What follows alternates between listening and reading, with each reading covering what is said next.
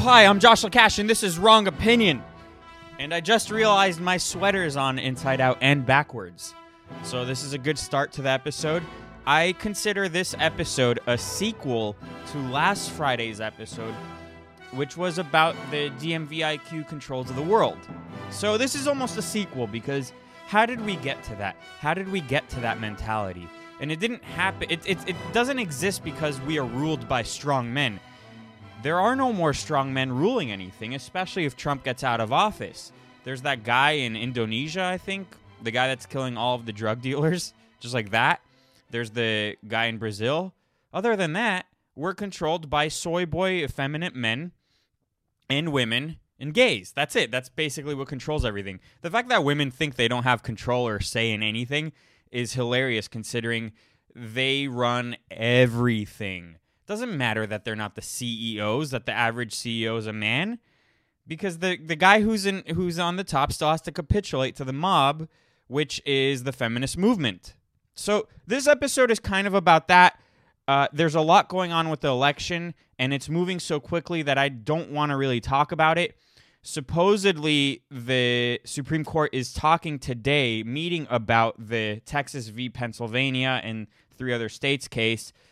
That case is extremely significant to the pro-Trump side because it gets bigger and bigger and bigger. President Trump jumped on board. 21 states now altogether. 106 U.S. congressmen, 13 Arizona state legislators, 16 Georgia state legislators, 15 Michigan state legislators, and 24 Pennsylvania state legislators also jumped on board. The number is probably different by the time this podcast is up, so that's pretty significant, and we will see what happens. Honestly, I don't know. It seems like people are pretty confident that the Supreme Court's going to take the case. I'm going to talk about other Supreme Court stuff in a few minutes from now. But that's all I'm going to talk about with regards to the election. It's not because I'm tired of it. It's because I don't want this episode to be irrelevant. And I figured I loved last Friday's episode so much that I wanted to do a continuation. And what I want to talk about really with this is that when masculinity is defeated, there is a vacuum. It's almost like the vacuum created by the Obama administration in the Middle East that created the ISIS. And it just exploded that because basically everything was a free-for-all. So when you demolish masculinity, there's this vacuum that is filled with soy boys, gay people. Not that I have anything against gay people, but when they start controlling everything, and women, when they start controlling everything, things get out of hand. Things get out of sync. Nothing society isn't gelling very much anymore. And so I think that's what this is about.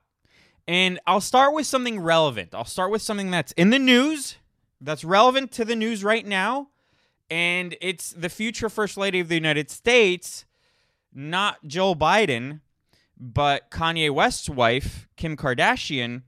She is a really good example, and this is regarding the Supreme Court, by the way. She's a very good example of women who are empathetic. Women are empathetic by design, and that's a good thing, especially when you're they're nurturing kids and teaching them values, and you know, kids are innocent and they need that niceness. And there's the balance. If you have a good masculine dad, he will, at a certain age, teach the kid how to fight, teach the kid how to shoot, and teach the kid how to be a man. But there needs to be that balance. The kid needs to be raised by an empathetic, loving, nurturing mom. So that is all good. But when you inject that into the world of politics, which is war, then that's when we have a problem. And Kim Kardashian is a great example. Women in power are empathetic to a fault. And she's not in power, but she does have a lot of sway. She can change the decisions of high up people like she did with Trump. So there was a guy who was being executed, who got executed yesterday. They appealed to the Supreme Court, and the Supreme Court voted 6-3, saying that no, the guy is still going to get executed. And I think that might be a good precursor to the Texas v. Pennsylvania case. Who knows? 6-3, 6-3, 5-4 sounds good. I'll take 5-4. So we'll see what happens. And Kim Kardashian this was her war that she embarked on this past week, which was to save this black man from being executed. And a lot of people were on her side because we're living in the gayest time in human history. So a lot of people were on her side, and you're thinking, oh man, what is this, an innocent black man who's about to get executed? Did they find DNA evidence that he did not rape that woman? I mean, that's happened many times before, and there's probably a lot of people on death row who would need Kim Kardashian's help. But for some reason, she went to the aid of a guy who's now in his 40s, and in the late 90s, he and a few other dudes killed a pastor and his wife. And it wasn't just like, oh, they shot them and robbed them and left, or even raped them and killed them and left. They put them in the trunk of a car and lit the car on fire. And the guy who got executed last night lit the car on fire. It's not like he was with the two other killers and didn't do anything to save them, which made him an accomplice. He was a part of it. And Kim Kardashian's whole thing was he's a changed man. And it's not like she was advocating to get him released. It was just it was just so he didn't get executed. He's a changed man. He loves classical music. I mean, I do. I guess that just means that if I do anything bad, I'll never get executed. Or maybe it will because I'm a white man and they're trying to save black men. I don't know. It's all very confusing.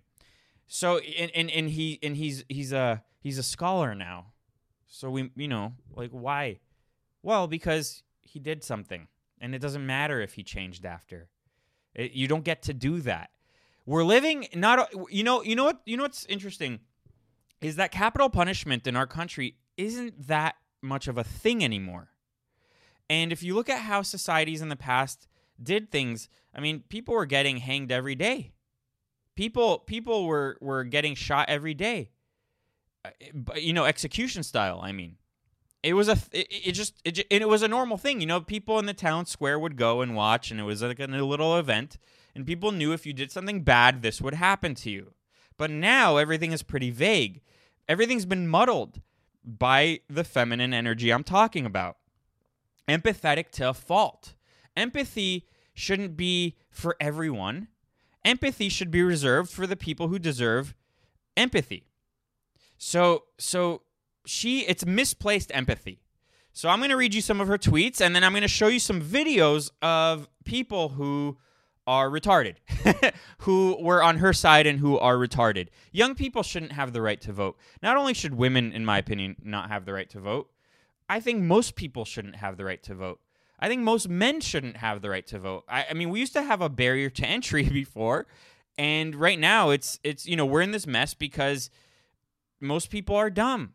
And most people can be manipulated to vote for something that is not in their best interest.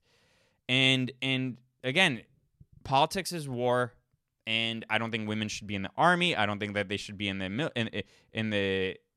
law enforcement. I don't think they should be in any of that kind of stuff. It creates a not so good scenario for all of us. So let me read you some of her tweets. I'm so messed up right now. They killed Brandon. He was such a reformed person. So hopeful and positive until the end. More importantly, he is so sorry for the hurt and pain he caused others. So at least he admitted that he caused hurt and pain. As he was in the chair, his attorney called me, and they just had their last call and said this: Brandon said he loves you and wants to say thank you again. He said he doesn't feel too claustrophobic in the chair. That's another thing. The death penalty now is like going to sleep. It's not a very painful thing. Before it was the electric chair, it was getting hanged. It was all these things that were, they fit the crime. I mean, getting put to sleep is what your sick dog gets. And yeah, your dog deserved it. This guy deserves something worse. I don't care how reformed he is. I don't care how much he's changed. It doesn't change the past. Brandon wanted me to tell every single person who worked on his behalf, supporting him in any way, a huge thank you. He was certain he was going to have the chance to tell you all himself and write you all letters, but he told me to tell you how grateful he is for you. I mean, I don't care about that guy. She went on such a rant. So I'll just read you the one that stuck with me.